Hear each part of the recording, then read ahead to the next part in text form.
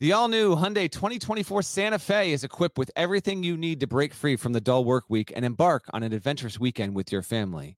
The Hyundai Santa Fe's features like available H-Track all-wheel drive, standard third-row seating, available dual wireless charging pads. You've got the H-Track all-wheel drive so you can take on those dirt trails and kick up some mud. Or the third-row seating gets your whole family in to experience the thrill together. The dual wireless charging pads make sure that no one gets stuck in the great outdoors with a dead cell phone. Think about those adventurous activities you can do. Like me, taking a ski trip up with the family, maybe going on a camping expedition, anything and everything. Learn more about the all-new Hyundai Santa Fe at HyundaiUSA.com. Call 562-314-4603 for complete details.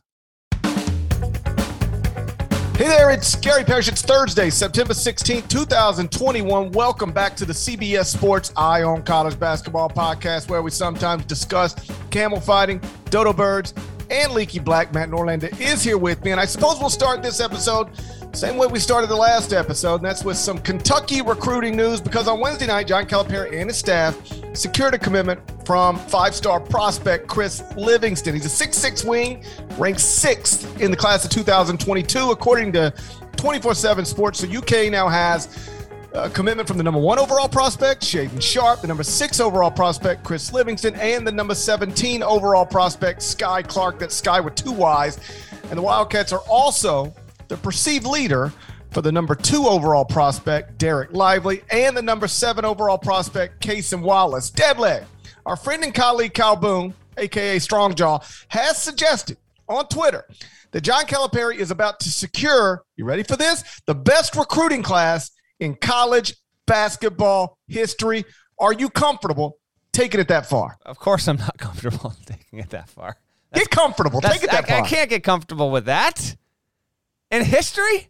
That's what he said, Strongjaw. I know, this is per the rankings and the algorithms and the metrics and all that stuff. I can't go that far, although I'm not surprised by what's happening here. Parrish has a column up that went up Thursday on CBSSports.com and on your CBS Sports app about this very thing. The Livingston get is obviously a good one. Best in history, I don't know, but I think the one point you make in the column that's very, worth reminding people of is Kentucky's coming off of a terrible season, like one of the 5 worst in the history of the program, 118 years worth of Kentucky men's basketball. And yet John Calipari has just completely flexed here, gone from that to recruiting the number 1 class forthcoming here.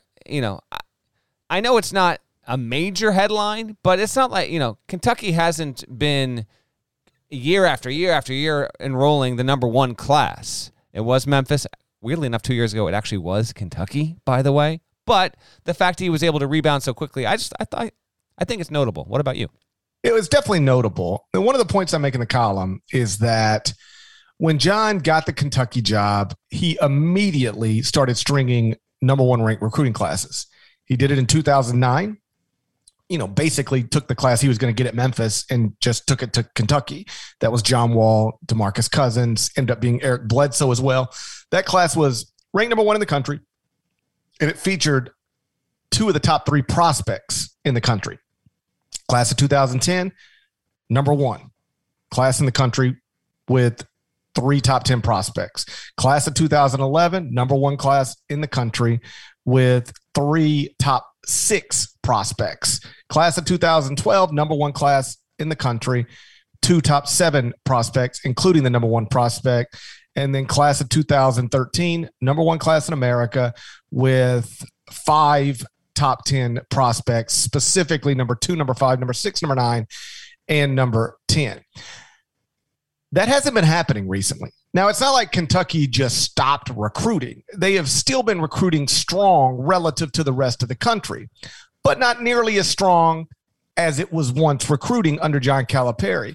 Evidence being that everything I'm about to say is true. Before this class, UK had only enrolled the top-ranked recruiting class once in the previous 6 years.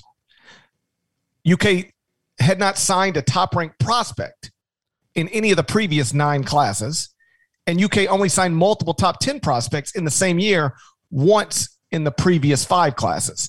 So was Kentucky still a top 2 recruiting class more often than not? Yes. Really every year except 2021, Kentucky had the first or second ranked recruiting class in America. But in terms of the quality of prospect it was enrolling and the number of them annually, it had undeniably dropped off. And I don't know or even believe that that is necessarily what led to last season's disastrous season. I think it was largely pandemic induced, which we've talked about before. But clearly things had dropped off a little bit, so much so that people had started to wonder, and not just people, but like Kentucky fans. I think for the first time ever in meaningful ways, Kentucky fans started to question John Calipari as the leader of Big Blue Nation, because the recruiting wasn't where it once was, and the wins weren't where they once were, and they haven't been in the Final Four since 2015.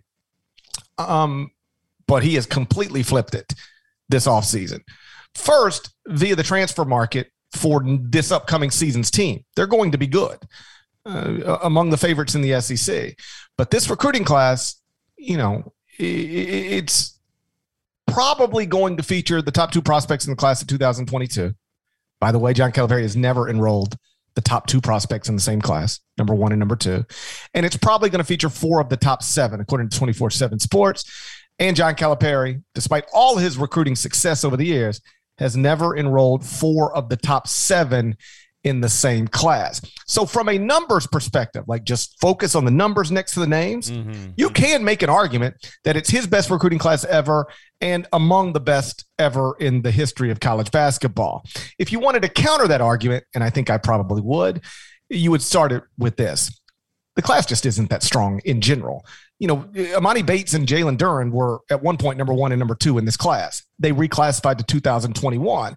So, yeah, you're enrolling the number 1 player in the class as of today, but he wasn't a top 2 player in the class 2 months ago, so on and so forth. So is Shaedon Sharpe and Chris Livingston, is that even the equivalent of R.J. Barrett? You remember him? Of course I do. Yeah, R.J. Barrett, first-team All-American, played at Duke alongside Cam Reddish and Zion Williamson in that 2017-18 season. Got past UCF, got knocked out by Michigan State in the Elite Eight that year. Yeah, R.J. Barrett. Who could forget him? That's a Canadian star.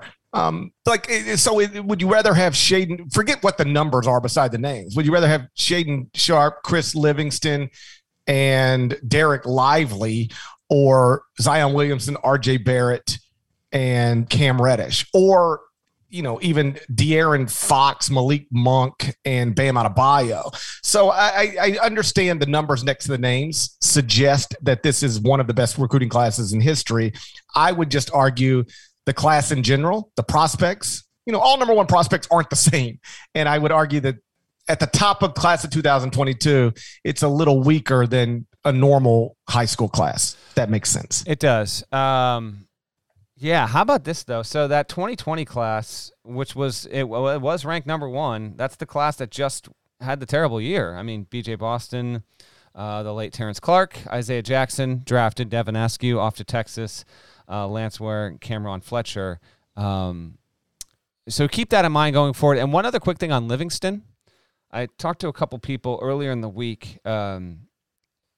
Definitely an interesting prospect and a talented one.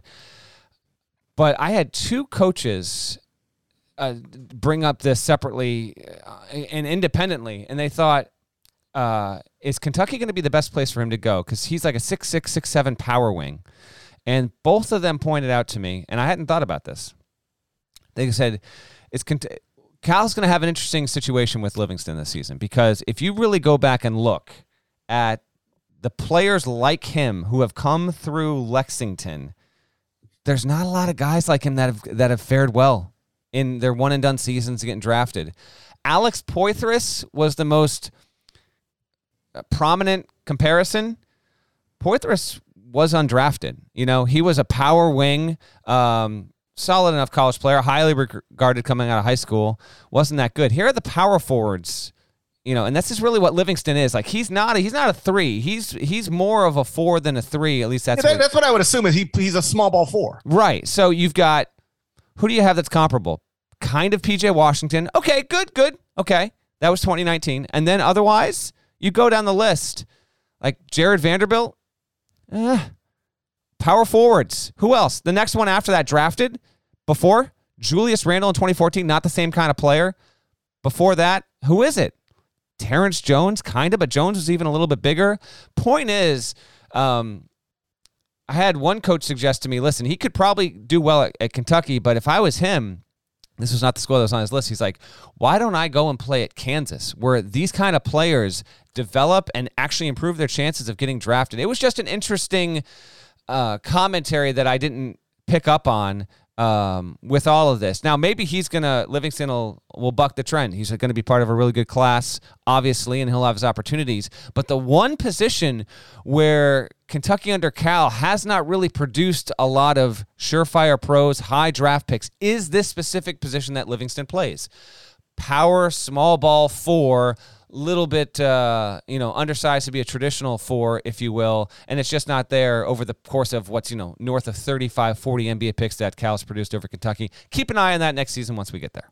Does it matter to you at all that Cal has said he's going to start playing differently? Like he's going to play more small ball lineups and play, 4 guards. Now, it might not be 4 guards, but I think the quote was, if you're going to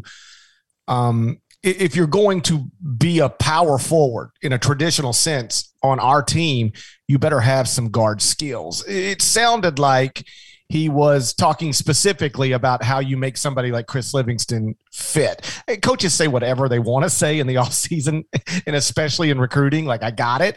But John does seem, if you take him at his word, he seems to have suggested, don't worry too much about the way we used to play, because we ain't playing that way anymore. I take it a little bit. It's almost out of necessity, though. So he's not going to be completely stubborn, and Cal isn't that way anyway in terms of not being willing to adapt. Of course he will. He has changed his style of play drastically over the years. That's right. I mean, there was a time where he was fully committed to dribble drive, and then they just mostly abandoned that at some point in the Kentucky years. So he is willing, and Mike Krzyzewski, by the way, exact same way, willing to change style of play based on personnel. Yeah, for sure. It'll be interesting to see when we get there. And also, before this class obviously winds up playing, what the Kentucky team this upcoming season looks like when we get a preview of what it can be with this group next season. But another good get, and Kentucky's not done, but obviously that was it's kind of been a slow week, which is why we're thrilled to do a mailbag episode with you here. But that's really the biggest headline in college basketball this week in the doldrums of September. Well, it seems clear now that, regardless of how it ends up, and it looks like it's going to end up with two of the top 2 prospects for the top 7, at the very least, committing to Kentucky, and that doesn't even count Sky Clark. The Wildcats are going to have the number 1 recruiting class in America. That seems basically done. Yeah. And so let me ask you this, and then we'll move on to the mailbag. What do you how do you explain it other than the obvious? It's John Calipari in Kentucky, because it's undeniable that recruiting had dipped very slightly, but dipped in recent years.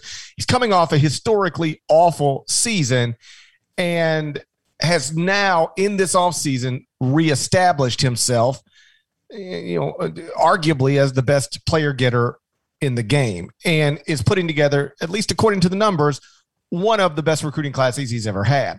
The possible answers that people throw out is he remade his staff, added Orlando Antigua and Chin Coleman. There's some thought that, and I do think, I'm not saying this is what happened with John. I'm just saying it's easy for me to understand how this could happen. Once you start stringing these number 1 ranked recruiting classes and picking players just as often as you're recruiting them, you can get a little complacent. You can get a little like, I've got this. I don't need to make this phone call today because I'll make it next week and I'll get it done in the end. And there's always somebody,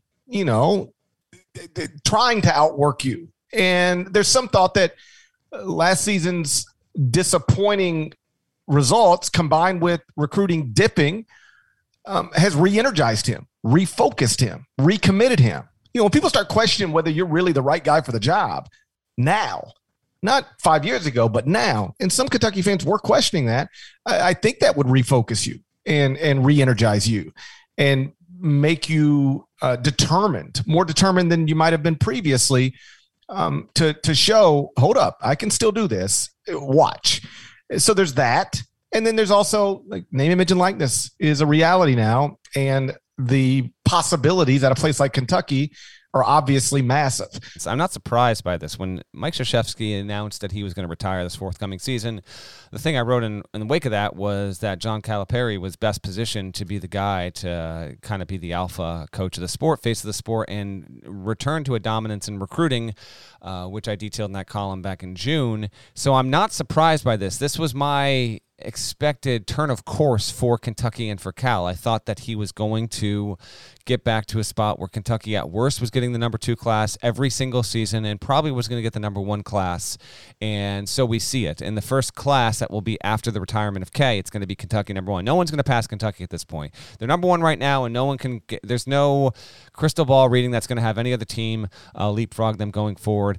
I think with what Kentucky can offer from an NIL perspective is humongous. So it's a confluence of events. That's all of that is happening here.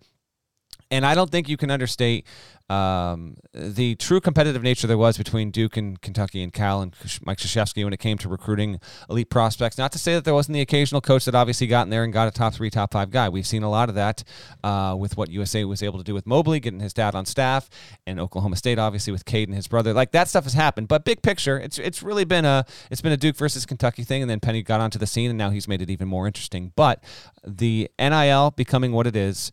And yes, I think a motivated John Calipari is an extremely dangerous John Calipari, and he's been plenty motivated here. And for as much as you could say when Kentucky gets all the 5 stars, it kind of gets old hat. I get all that, and you can kind of make a parallel comparison like with Alabama every single year. Here we go, Clemson, yada, yada. When those programs are still dominating in the recruiting rankings and entering each season with a lot of hype because there's a lot of intrigue because most people don't know who these players are. They've never seen them play. I do think that brings a certain benefit to the sport. So that's my long-winded answer to your long-winded question. But I'm glad to see it. And I do think that in the next 5 years, like it's borderline mortal luck. Kentucky will have the number 1 or number 2 class every single season because, frankly, as an institution, it just has so much to offer to these prospects and is doing so in an even more competitive environment, not just with NIL, but with Overtime Elite and the G League and the NBL and on and on. All right, we'll get to the mailbag next. We took your questions off of Twitter. First, check this out. Are you looking for a new basketball shoe? If so, this is Gary Parrish here to tell you that the New Balance Two-Way V4 features the groundbreaking use of fuel cell technology with fresh foam, creating the ultimate combination of rebound and cushioning. Every step feels explosive and dynamic, and the upper construction features a lightweight textile that's supportive and breathable. So whether you're hitting the clutch shot or locking down the opposition, the Two-Way V4 gives you the tools to play at a high level. Learn more and purchase the Two-Way at newbalance.com.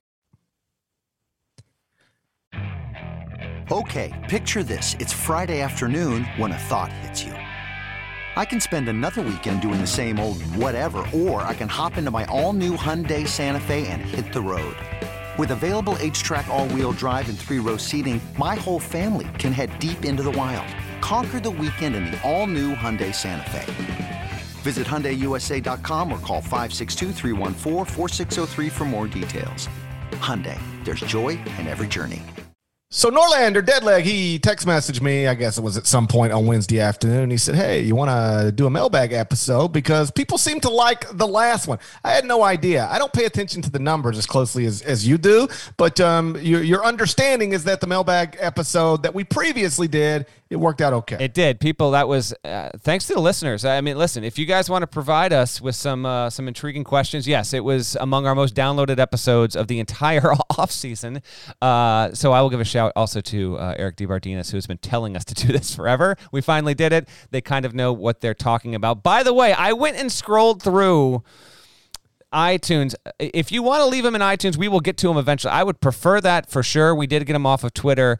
I even scrolled back like a few months. I was like, I think I asked people to drop some questions a few months ago, and maybe there's one that's like lingering in there. And you know what I found, Parrish? We're not going to answer these, but these are the questions that were waiting for me that have been sitting in the reviews for months. Which coach would you trust most to execute the Flying Dutchman offense? Ed Cooley, Mick Cronin, or Mark Turgeon? Thanks for that question, Nick. Another one. The title is Premarital Sex Mailbag Question. Okay. What are the Go ahead, ask it. I'll answer this one. Ask it. Come on now. We cannot. Earmuffs, parents. What are the top 5 positions for premarital sex, and how do their Ken Palm ratings change once you've completed your nuptials?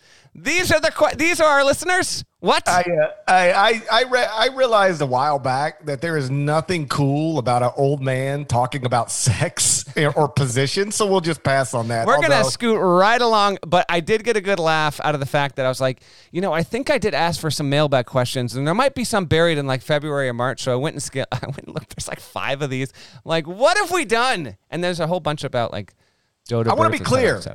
I could rank them. I have rankings. I just feel like expressing them publicly no, but I did get a chuckle out of that, and that's a little bit of a flashback for our listeners. But no, please send us questions. They don't need to be about premarital sex, though. You can keep those. If you want any premarital sex questions, email me directly. How about this? I'll answer them via email, but not on the premarital podcast. Sex. And what was the other one that you claimed to be an expert on like a month and a half, 2 months ago? Oh, extortion. I am an expert on extortion and premarital sex. I don't know if you want to be emailing Parrish questions about extortion and creating some sort of digital record, but that's one of the first things I would teach you about extortion is to none of it should be handled with text messages or emails. But if you're not actually interested in extorting someone, but you are fascinated by the process of extortion, feel free to email and we can talk it out. This is how I know. Sex questions, I'll handle it. I am not an extortion expert, proudly, because I recommended that you email Parrish all of your extortion related questions. Here we go. All right. Question number 1. Has your opinion of top prospects signing to attend Overtime Elite changed your thoughts of the validity of that league? That comes from Eno Carter. Okay, so I threw this one in because I happen to. This is going to be a question. We always do our Candid Coaches series. That's coming out pretty soon here on the site. So there's a question tied to Overtime Elite and G League and all that stuff. So I've just happened to have been talking with coaches for like 2 or 3 weeks about this very thing. My opinion actually has changed. Because the Overtime Elite, according to its website, as of Wednesday when I checked, has 24 players listed. I believe they're even higher than that now. They've gotten more players than I thought they would have gotten, to be honest. And it's not just players of 5-star variety, top 20 variety. They're also getting guys of top 25 talent overall. So I think coaches are also, many of them, I say a high majority, are surprised at the inroads that Overtime Elite has made in getting these players, this many players. I still don't know if it's going to be something that has long-term success, how it makes money. I have no idea. The competition, I have no idea. This is a professional outfit, and a lot of the high schools that would be worthy of playing against this level of talent will not be allowed to play it because it is a professional team. That's what it is. So again, in terms of if people ever watch it and if you can get any kind of consistent scheduling to make it close to legitimate from a presentation standpoint, I've got tons of questions there. But for me right now, I am surprised, if not impressed, by what Overtime Elite has been able to do to bring in all of these players. Last thing I'll say here, GP, is I've also been told by a few people that some of these numbers that are getting tossed out there are like, if you're hearing, players sign like a $600,000 deal.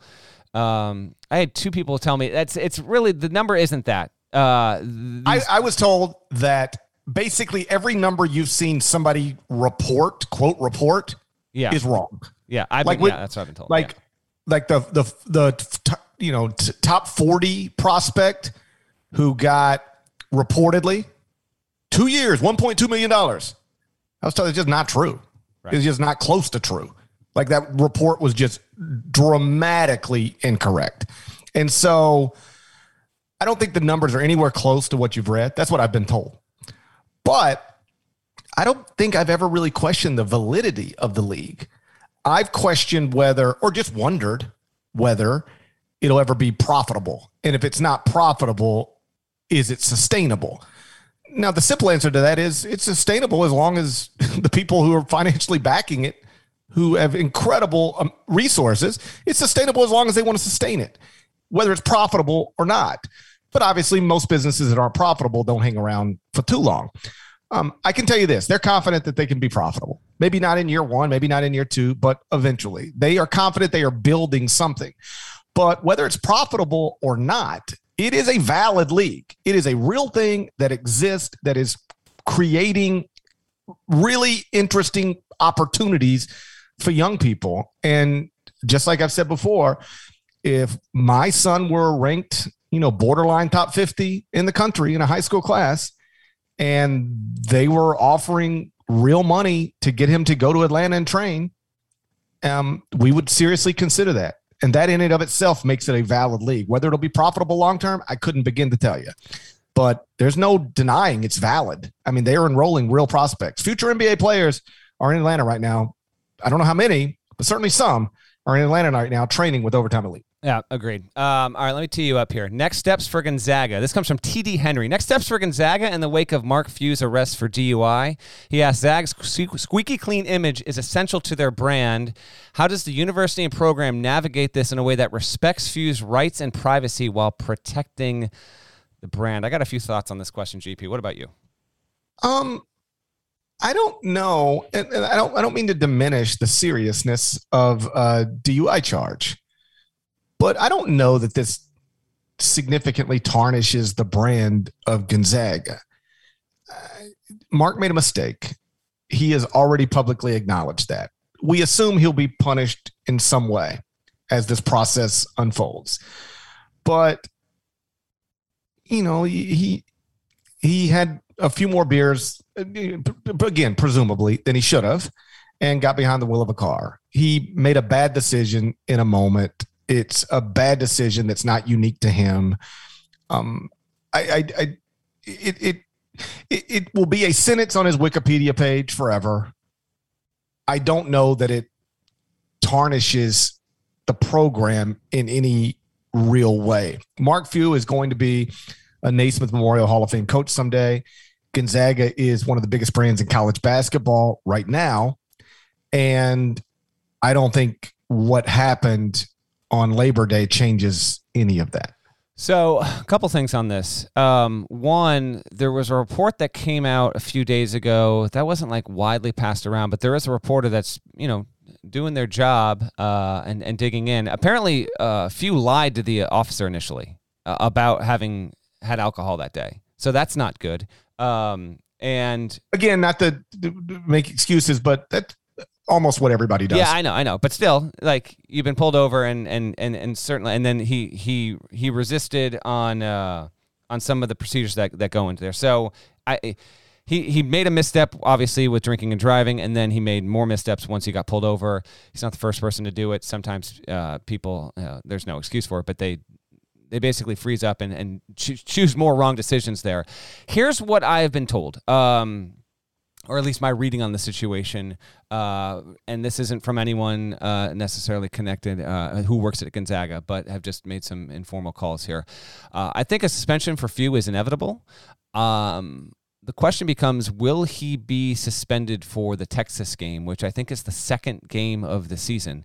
I think that would send a very strong and proper message, and I wonder, this is a decision that should be completely out of Mark Few's hands, but we both know how these things can go, and he's the most powerful person at that university. And meanwhile, you've got a new athletic director and a school president, along with the board at the school, probably looking over and seeing what kind of message they want to send. Is it going to be this kind of deal where he gets suspended in the preseason?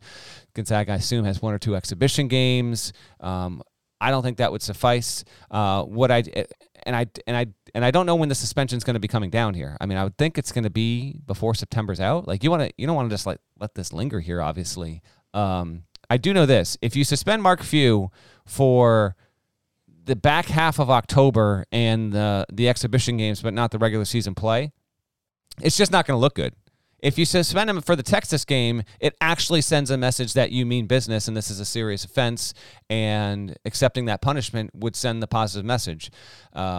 Texas is going to be the most highly ranked team to ever play a game at Gonzaga's campus. It is a huge deal, obviously, but some things are bigger than a basketball game, and I don't think it would be the worst thing ever if Gonzaga actually went about it and said, you know what, we're going to sit Mark for 2 games here, or 3 games, and one of those will be the Texas game. I don't know if it's going that way, but I know that they're talking about it right now, trying to figure out what exactly would be the right and most appropriate thing to do. I do know that if you suspend him for only the opener and not the Texas game, while you might have your reasons for doing so, you're going to face rightful backlash over just how seriously you're taking this whole deal. This is one of those where the optics do matter. And I think if you're Gonzaga's administration, you could even honestly explain to Mark, I know you don't want to be suspended, but like, we're helping you by suspending you. Because if he faces no actual punishment within the university, and any punishment lower than that doesn't rise to missing games, and more specifically a meaningful game, probably it stops short of what folks are going to around the country deem appropriate. And you can have this one of 2 ways. Yeah, you can miss an exhibition and then come back, but then everybody will scream, you got away with drinking and drive. This will be something that hangs with you for the rest of the season. Whereas if you actually do miss real games and publicly accept the suspension in a positive way, I don't want to be held to any standard that we wouldn't hold my players to. If my players did what I did, they would miss meaningful games. Therefore, I'm going to miss meaningful games. We have always said nobody is bigger than the program, and that includes me. There's a way to spin this into a bad situation into a positive thing. If you do that, then everybody moves on. Mark Few paid a real price, made a mistake, paid a real price, apologized, accepted the punishment, and now everybody moves on. If you never experience that punishment, it makes it harder for people to just move on. And I think probably the best thing for Mark and the program is obviously for people to move on. And the way to get them to move on is to have a punishment that seems appropriate. Reasonable people can disagree on what an appropriate punishment is, but let's figure out what we believe it is and then let that be the punishment. Yeah. Last thing, then we can go to the next question is, there's one thing, and we got a Coach K question coming up here, but there's one thing that has stuck to Duke and Coach K a lot in recent years, and that was this idea of an indefinite suspension for Grayson Allen that lasted 1 game. And right. You hear that brought up all the time. It was an indefinite suspension, and he sat for 1 game after, a clear, horrific pattern of just inexcusable. We don't need to relitigate everything with Grayson Allen. Everyone knows what we're talking about here. But it's that kind of thing where if you send the right message, you take it on the chin right then and there, and then you move on from it, mostly going forward. The Duke Grayson Allen situation is exactly what I'm talking about. Now, every time Duke suspends somebody and they say it's an indefinite suspension, just tweet it. Anytime Duke has announced so-and-so is serving an indefinite suspension, immediately they're probably, sounds like 1 game to me. Oh, it's going to be a 1 game. Why you want to deal with that? Like, just make whatever the suspension should be, make it that, and be done with it. And I think Gonzaga would be, and Mark as well. I know Mark's competitive. He doesn't want to miss any games. But I think you could very reasonably argue that serving an appropriate punishment is actually beneficial to Mark. I do think it matters, though, from a basketball perspective. Like, if this were to happen last year, Tommy Lloyd's been there forever. Just turn it over to Tommy for 40 minutes or 2 games or 3 games right. or whatever. Now, there's a scenario where you don't have Mark Few on the sideline. You don't have the coach in waiting on the sideline. It's a little bit of a different deal. It doesn't mean that there aren't capable staff members who could get them through a game or 2 or 3 or 4 or whatever, but it's different in the absence of Tommy Lloyd, I believe. Yeah, I agree. I would think it would be Brian Michelson that will coach on the sideline when this happens, but we'll wait and see. All right, next one. What do we got? Who is the next coach to make the Final Four for the first time? And that question comes from Darren. Who you got? Next coach to make the Final Four for the first time? Well, I thought maybe Juwan Howard, but he's been to the Final Four. He's played in the Final Four. As a player. So I self-eliminated that as an option. Well, Juwan Howard is my first answer. I figured he would be. That's why I wanted to threw it out there. He's been to the Final Four, so I took him out of consideration because he's technically played one. Now, not coached. I get the nature of the question. I'm going to go. I tried to look at technically all of these coaches have been to the Final Four. That's true. Participated in competition at the Final Four. Juwan Howard has. So let's get more specific with the question. Which coach will coach in the Final Four as a head coach for the first time next? There we go. I'm going to go. I wanted to get an answer that I think is going to happen, not immediately obvious, and might be as likely this season as it could be the season after or the season after. So I didn't want to directly look at this season. And I think Nate Oates at Alabama is going to be my pick here. Alabama is almost certainly going to be a top 20 team this season, potentially top 10. Bring back Jaden Shackelford, Javon Quinterly. Those are two really important players. Probably will be two of the top 10 players in the SEC. And Oates is coming off of, obviously, a number 2 seed. Really the best regular season in the history of the program. So I don't know if Bama will ultimately set up best this season, but also with the way they play, I think that the way that Nate Oates coaches and the talent they have there, Alabama's also in a spot where even if they're not the number 1 or number 2 seed, if they're in that 3 or 4 line, okay, I think that they will have a chance to break through and come out of the region and make a Final Four in a year where they might not be an overwhelming favorite to come out of that particular region. So Oates and Bama is my guess. I got them making it by 2024 at the latest. My list started with Juwan Howard, and the reason is because I simply went to my top 25 and 1 and started down the list. And the first team I got to that has a coach who hasn't coached in the Final Four is Michigan, I believe at number 6. And so Juwan Howard's there. Nate Oates, obviously on my list. Another SEC coach, Eric Musselman, on my list. Matt Painter. Got to be on the list, right? Got some Matt Painter news, by the way. As a possibility. Ooh, what's your Matt Painter news? First of all, I got 2 things going on right now. My wife texted me. Oh, God. This is unbelievable. This is happening during the podcast. During this podcast. She goes, pregnant? No, she's not pregnant. What if she were, though? How dare you? She could be pregnant. There's a raccoon pacing in the back corner of our yard right now. It doesn't appear to have a drunk rabies walk, but it's also paced around twice. Why do I have random animals appearing in my yard when we're doing podcasts? What is happening right now? She just sent me this. Oh, my gosh. Anyway, I got a raccoon walking around. It's daytime. Not good. You don't want the raccoons out during the day. Why not? What's the problem? They're nocturnal animals. So what's this crazy raccoon doing? Exactly. That's the problem there. When you're answering this question next, I'm going to go scoot over to the backyard, see if it's still there. Not good. The other Painter news, I got a tip from a follower. I confirmed it this morning. It said, hey, listen, thought you might want to know. I went to see Dead & Company in Indianapolis, and I saw none other than Matt Painter. I think you're one of the few people who would find that combination of events interesting and had to let you know. Thanks, Will Saul. I do find that interesting. Painter was indeed there. Dead & Company. I could see it happening. Good time there. You're not a Dead & Company guy, though, are you? What's it take? I'm familiar. What's it taking to get you at a Dead & Company show? Mushrooms. Oh, probably. I feel like you could make that happen if you wanted. But anyway, hope Painter enjoyed that Dead & Company show in Indianapolis earlier this week. I do think that he is a really good. I almost went with Painter. Painter was my number 2, right behind Nate Oates. Purdue has a very good team this season. And hell, I'm probably not wind up contradicting myself in that I picked Oates for this podcast, but when we have to do like our Final Four picks in the preseason, I could easily see myself talking myself into picking Purdue to make the 22 Final Four. What you just said reminded me of something you would talk. We did a thing, dribble handoff, a couple days ago about pick a team that's got 50-1 or lower odds to win the national championship that you think could, theoretically maybe do it. Obviously, none of us think it's wild watching the responses to this because people are like, there's no way that team's going to win the championship. It's like that's the whole point. We understand, but we're picking long shots that could maybe.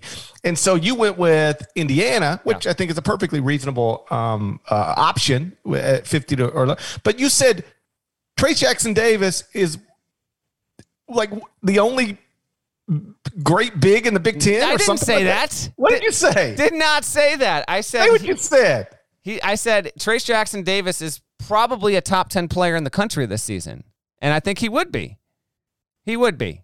Read it. Maybe. Okay, I'm about to say Trace Jackson Davis is the only good big in the Big Ten. That league is loaded. You said something that made me go, what?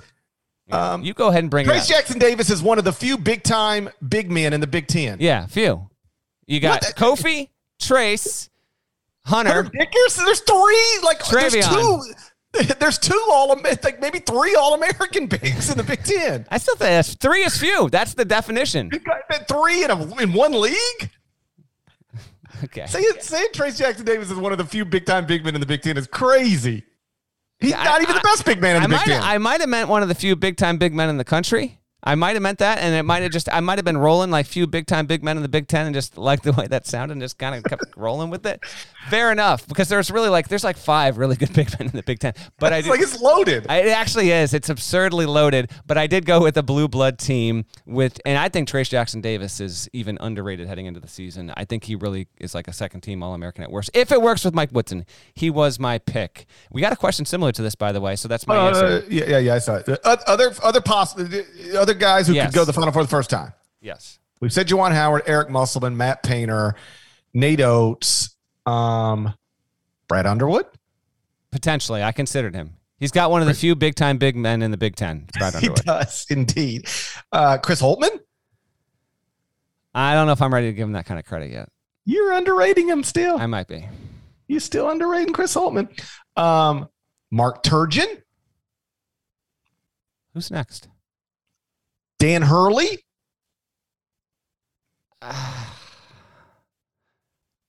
Penny Hardaway? Yeah, Penny was my list. My list was this, I wondered if you were going to go Penny, but I went Oates. He's got to be on the list. I don't care what you think. Oates 1, Painter 2, Penny 3 was my 1, 2, 3 in order. Yeah, I mean he's got to be on the list. Yeah. Hubert Davis, potentially. John Shire. Anything's possible. Leonard Hamilton, of course. Like there's a whole bunch. There's some really good coaches who have never been to a Final Four. I know. It's almost like it's hard to get there.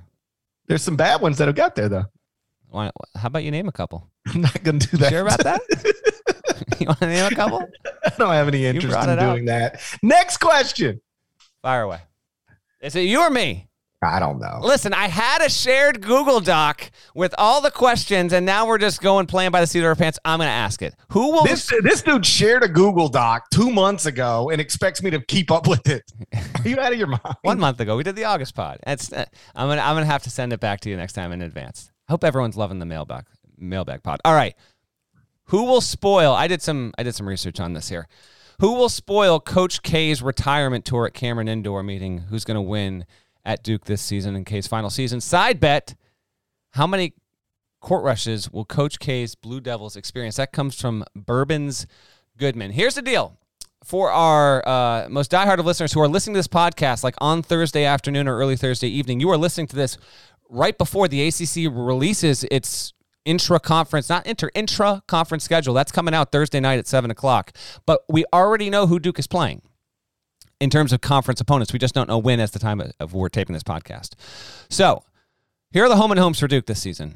UNC, Wake, Clemson, FSU, Q's, and UVA. Those are the teams they will play both home and away.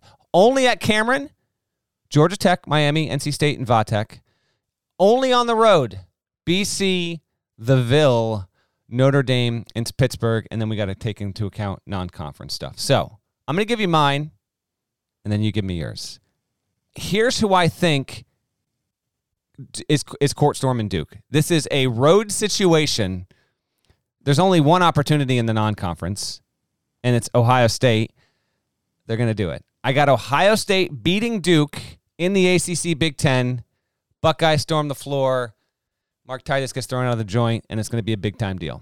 Then, if UMass Lowell couldn't win at Ohio State, I don't know how you expecting Duke to go do it. That's bingo. And then I got 2 intra-league home losses for Duke in the final season.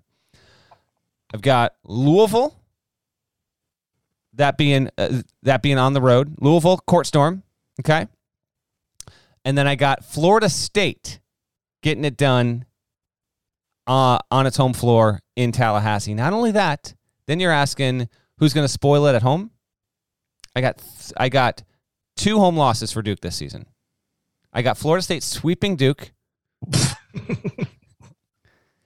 You just said Leonard Hamilton's underrated. How dare you? I didn't say Leonard Hamilton's underrated. I said Leonard Hamilton has got a chance to be one of the next coach to make a Final Four for the first time. I think Leonard Hamilton is appropriately rated. People think he's great, and he is.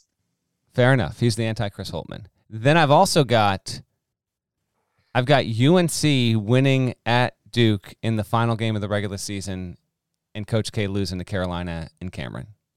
So those are the losses at Cameron this year. Paul will never let that happen.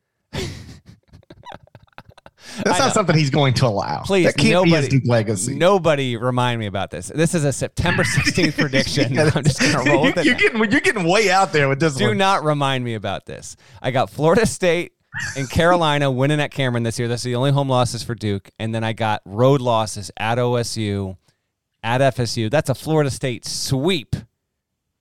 The Seminole fans have hated me for years. Let's make a truce here. And then I got Louisville. What about you? I don't have any idea. Okay. I think Duke will only lose one home game. All right. I'm gonna go with one home game loss. Can you just identify? Can you just at least entertain a nation and just try and identify what loss that will be? Because anyone can say they're going to lose one, but the trick of it all is naming that team. Virginia. Okay, I thought you were going to go Virginia Tech there. It just seems like something Tony Bennett would do. It does seem like something Tony Bennett would do, and I Jedi mind trick myself out of picking UVA, but that's not a bad choice. Yes. Okay.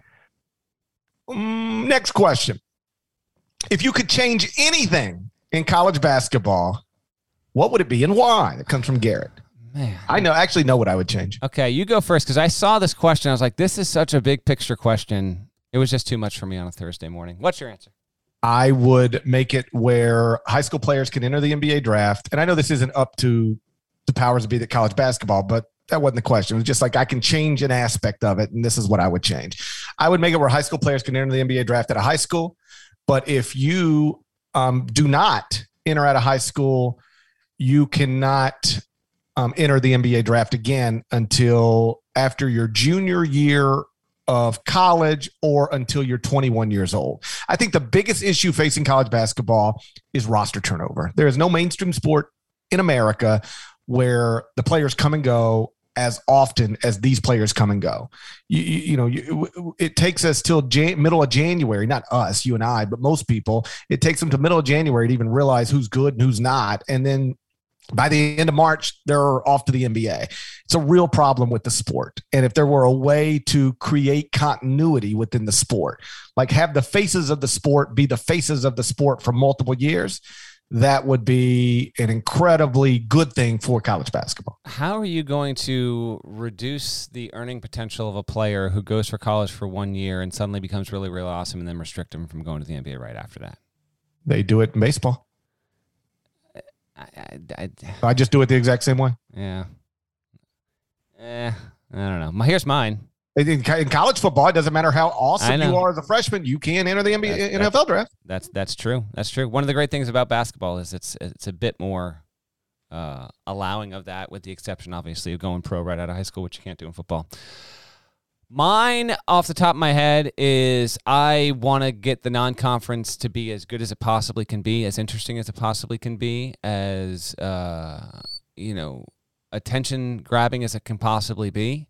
And so if we're working in a completely hypothetical world, I am saying that you have to play a minimum of 2 non-conference road games every single season at the teams of your choice. Doesn't matter. Just get them scheduled. And that forces every single team, no matter how big or how small, to go into a non-league environment and an on-campus environment, which is always better than a neutral court environment, and play teams. If that means that Duke wants to go and play Elon on the road, that's freaking amazing. We'd love to see it. That's very much what, like, Carolina this season is going to play at Charleston because Roy Williams had that on the schedule and Hubert Davis is going to inherit that. That's really, really cool and amazing for those small schools. If you don't want to do that, it's going to be, all right, Duke's going to make sure it schedules to play itself against USC on the road or, at Gonzaga. Awesome. You've got big-time programs playing home and homes in the non-conference, we love to see it. But my thing that I would change is that by edict of the selection committee or whomever, you have to play a minimum of 2 non-conference games on the road, and it would undeniably improve the sport and its relevance in November and December. I got another one. Can I change more things? Of course. I'd cut Division I basically in half. Yeah, it would be. I wouldn't go that much, but I'd cut it down to like 250. If you're going in half, we're at 358. Woo, yeah, you're getting down to like 100. Well, with 32 conferences, I'd be happy to cut at least 10 of those. You basically want to get Division I men's basketball at about the same size, if not slightly bigger, than what current FBS football is, essentially. Slightly bigger. I'll go slightly bigger, but drastically smaller than it is right now. There's too many teams. So many teams, man. And like you got, I mean, it's outrageous. You've got, in theory, nearly 360 teams competing for the same championship. Like, why is Chicago State and Kentucky playing the same level of basketball? Some would say that's part of the charm of the sport, but I get you. I know. I hear you. It's not charming to me. It's ridiculous. Okay. I hear you. All right. Next question. Is it you or me? It's me, because you got the last one. Why is Georgetown not getting any? This comes from, we got a double question here. Hoya mentality and then Coach Karam. I got 2 questions in one. They're both Georgetown related. Give the Hoya some love. Why is Georgetown not getting any respect after winning the Big East tournament despite bringing in a top 20 recruiting class in 5-star Aminu Muhammad? Another way of asking this was, how much time did the Big East tourney by Pat Ewing? This is from Coach Karam. Is Georgetown ready to compete with Villanova and Xavier? I would say Georgetown's not getting enough respect because it was 8th in the Big East last season, and it lost 5 dudes that averaged more than 10 points a game. Like Donald Carey and Dante Harris both averaged 8.0 points per game last season. They're back. That's it. Everyone else on the roster who played there last season averaged no more than 2.5 points. Like Javon Blair, 15 a game, gone. Qudus Wahab has an amazing breakout season and then goes to Maryland, of all places. He averaged 12 and 9 last year. Jamorko Pickett gone. So, this is great that Georgetown's got a really good class coming in, ranked 16th according to 247 Sports.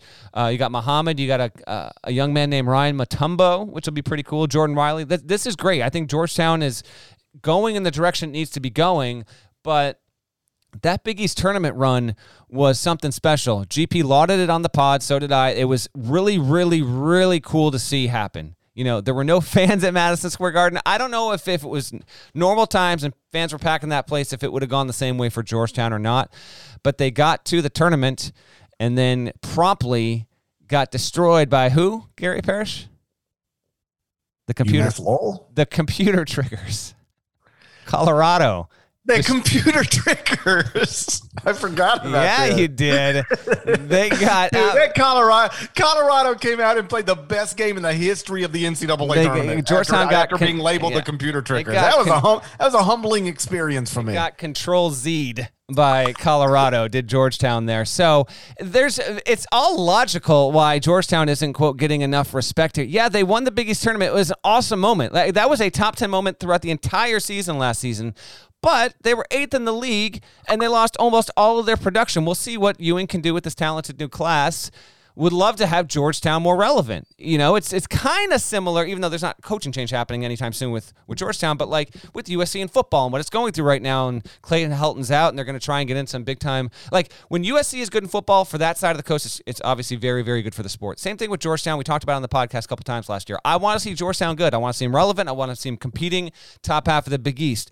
But there's no real logical reason to project Georgetown to be a top 5 team in that league heading into the season. If Ewing can really make something with this talent, and led by Muhammad, that'll be wonderful, but we got to see it happen. What about your thoughts?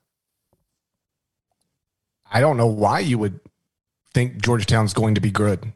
They were 13-13 last season, finished 63rd at KenPom, even after that run in the Big East tournament, lost their top 4 scorers. And yeah, they enrolled a top 16 recruiting class. That sounds great. This is one of my issues we talked about with the way 247 Sports ranks classes. Like how they rank players is they get their recruiting analysts together, and they say, we think Shaden Sharp should be head of Amari Bailey, even though his mother's thick, boy. That's fine. But the way they rank classes, it appears to value quantity over quality. And so Georgetown has, I believe, a 5-player class. So it's ranked 16th in the country, but it's 1 5-star and 4 sub 115 prospects. There's no way that I would, if you laid everybody's recruiting class on the table and said, I can take them, there's no way I would take Georgetown 16th. Like, because I was doing that John Calipari column after Chris Livingston committed, I was going back and looking at every, John Calipari recruiting class, even dating back to his Memphis days. So I ended up going all the way back to 2007. And his Memphis class in 2007 was ranked 41st in the country. It had Derrick Rose in it. You have Derrick Rose in your class. It's not the 41st best class in the country. That's How about wild. This? New Mexico State had the 39th ranked recruiting class that year. 2 spots better than Memphis. Because why? It had 7 players. 5 of them were 3 stars. None of them were 5 stars. Memphis's class had 2 players. But one of them was Derrick Rose. So you tell me, if I'm a basketball coach, I can take New Mexico State's class with 5 3-stars, or Memphis's class with Derrick Rose. We're taking Derrick Rose. And I think that is what is going on with Georgetown's 16th ranked class in America. They got it's almost, with one exception, it's all players ranked outside of the top 100 in their high school class. And that's not the type of class you win with immediately in the Big East. And so you lose your best players from a team that, yes, got hot and won the Big East tournament. Congrats. Hang a banner if you want to. But the team was still just okay. And they lost the best players from that team. And I don't think replaced them with comparable talent ready to win at a high level. So as much as I hate this, because Georgetown's one of the big brands of my childhood. Like, Georgetown was among the biggest brands, if not the biggest brand, when I was growing up becoming a college basketball fan. And it'd be awesome if Georgetown were consistently relevant. It'd be awesome if Patrick Ewing got that thing going. But there's nothing on paper that suggests Georgetown's going to be competing for a Big East title this season. I don't know how anybody could make that argument. No, that argument can't be made. All right, you want to get to this? I may regret throwing this final question in for this episode, but why don't you go ahead and cue it up? Question comes from Alex. Tell the story of stepping on homeless people. You did that. It's not exactly how it happened, but all right. So I'm going to tell it. Okay, but before you start trying to say it's not exactly how it happened, just true or false, you were standing on a homeless person. Not standing. False. True or false, the bottom of your shoe was on top of a homeless person. True. That's stepping on. Not standing. Not standing. All right. You did. All right, Alex. I don't know if you know the story and you want it told again, or if you just heard it referenced in passing. Trivia time. What year was this, Parrish? It was the year that the Final Four was in Dallas. Yeah. You don't remember that year? I'm going to go with 2013. 13 was Atlanta. I can't tell you anything. I don't even know where I was that day. All right. So, well, yeah, you do know where you were that day. Dealey Plaza. That's right. Infamous spot where John F. Kennedy was killed in 1963. Assassinated. People like John F. Kennedy aren't killed. They're assassinated. He was assassinated. All right. So this is... What is the level at which you have to reach before you can be assassinated? I think it literally ties to holding a political office. I should run for something then. If I happen to get murdered, I would like it to be labeled an assassination as opposed to just a homicide. Sounds better. Yeah. Murder an important person in a surprise attack for political or religious reasons. That is the definition of assassination. I've either got to run for office or get super religious. Yeah. Maybe I'll do both. I don't know about that one. So this is either after the Final Four or it's after the title game. That I don't remember. It's one of the two. Actually, I could tell you because I still have one of the photos of you and Borzello looking like a pair of creepers hanging out behind a fence Picket fence. Yeah. That's where a possible second shooter was. Possible second shooter. You were a pair of second shooters right there. So we're walking around. It's you, me, Borzello, Goodman. I feel like Adam Zagoria was on the periphery in some way. Like he was there, but he was like... I feel like Zags was there too. He was like... and I feel like he was on the after grassy knoll. I think game. he was on the grassy knoll. And I feel like it was after the championship game because it was like... Super late. We were talking about it on the way back, and it was like, we're leaving tomorrow. And I was Yeah. like, guys, it's right here if you guys want to go there. I had been there before. I've been kicking it in Dealey Plaza for decades. Since 63, right? But I was happy to go with you guys and watch you experience that. Yeah, so you go, and there's a mark in the road, and, you know, it's kind of hard to explain once you go there. It's like an actual street that's used every single day, and there's buildings that are used every single day, but it's like, yeah, and that's where the shooting came from and all this stuff. And so you get to a point where you're going over by the grassy knoll, and it's dark outside, and we're walking around, and listen, like there just happened to be a homeless man that was camouflaged into the scenery. Like, it's dark. We're talking like 1:45 in the morning probably when this is happening, and I'm walking around, and I think we like crossed around a tree or like near that fence or whatever, and I trip on something, and then I hear an ugh, and I'm like, oh dear God. Now I feel instant guilt and remorse, and I apologize. Goodman might have wet himself in laughter when this happened. Like, that might have happened there. Borzello was absolutely losing it. Parrish, I frankly don't remember what your reaction was, other than you had hair then. It was spiked, and you got behind the fence with the second shooter and Borzello. But that's basically what happened. Yes, I inadvertently stepped on a homeless man after UConn won its only national title with Kevin Ollie in 2014, and that's how that happened. Goes without saying, there's nothing funny about stepping on homeless people. We should acknowledge that. Make sure it's on the record. Yes. But when it happens under these circumstances, it's hard not to laugh. Can we accept both of those things as true? Nothing funny about stepping on a homeless person, but when it happens under these circumstances... Well, you're not the one who did it. So, this is not a point of, pride for me. I don't find any kind of joy in it, but for whatever reason, like once a year, this gets brought up again, and it did happen. I'm not gonna bury my past. Like, I know what happened. It hasn't happened since. Stepped on 0 homeless people since then. Can you say the same? I believe I've never stepped on a homeless person. Okay. I think that's true. Certainly don't ever remember stepping on a homeless person. In fairness to you,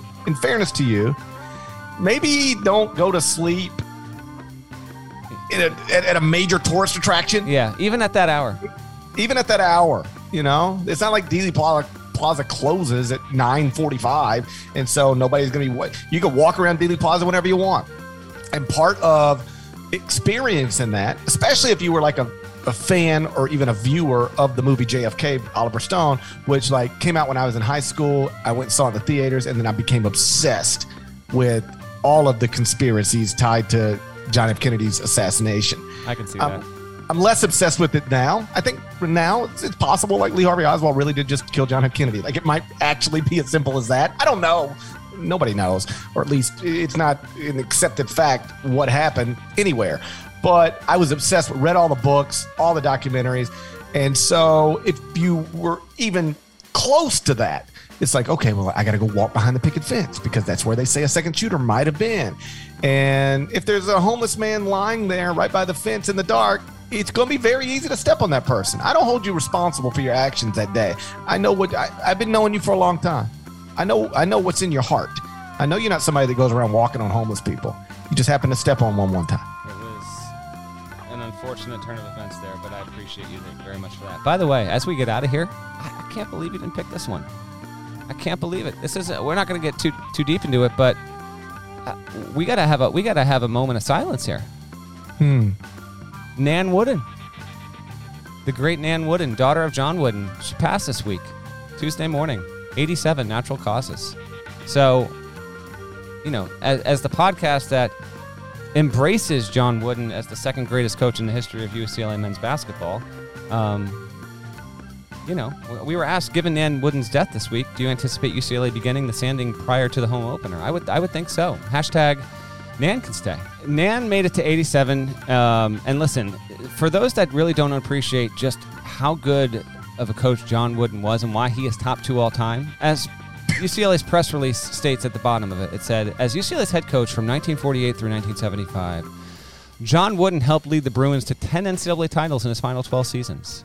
He guided UCLA to the all-time NCAA men's basketball record of 88 consecutive wins spanning 4 seasons. UCLA recorded consecutive 30-0 seasons in 71-72 and 72-73.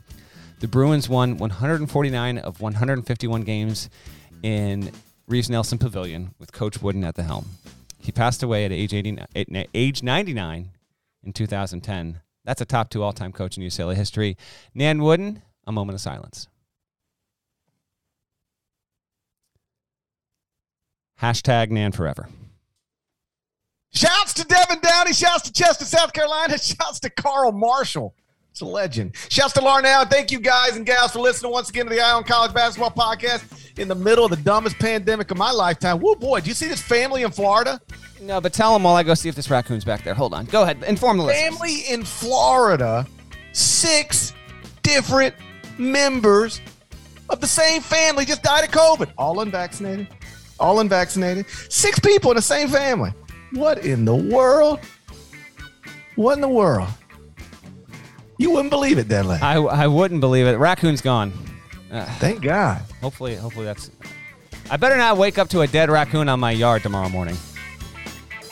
If you're not subscribed, please go subscribe anywhere you subscribe to podcasts, including Apple Podcasts. We'd appreciate it. While you're there, please rate it, review it, 5 stars and nice comments. That's all we've ever asked from you. We'll talk to you again real soon. Till then, take care.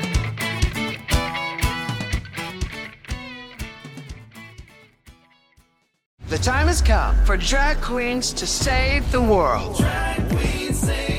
RuPaul's Drag Race All-Stars is back on Paramount Plus, and for the first time ever, I want you to use your talent for good, for a change. 8 iconic queens are competing for the charity of their choice. This is how you do drag. Who will slay it forward, win cash for their favorite cause, and a coveted spot in the Drag Race Hall of Fame. RuPaul's Drag Race All-Stars. New season streaming May 17th exclusively on Paramount Plus. Go to ParamountPlus.com to try it free. Terms apply.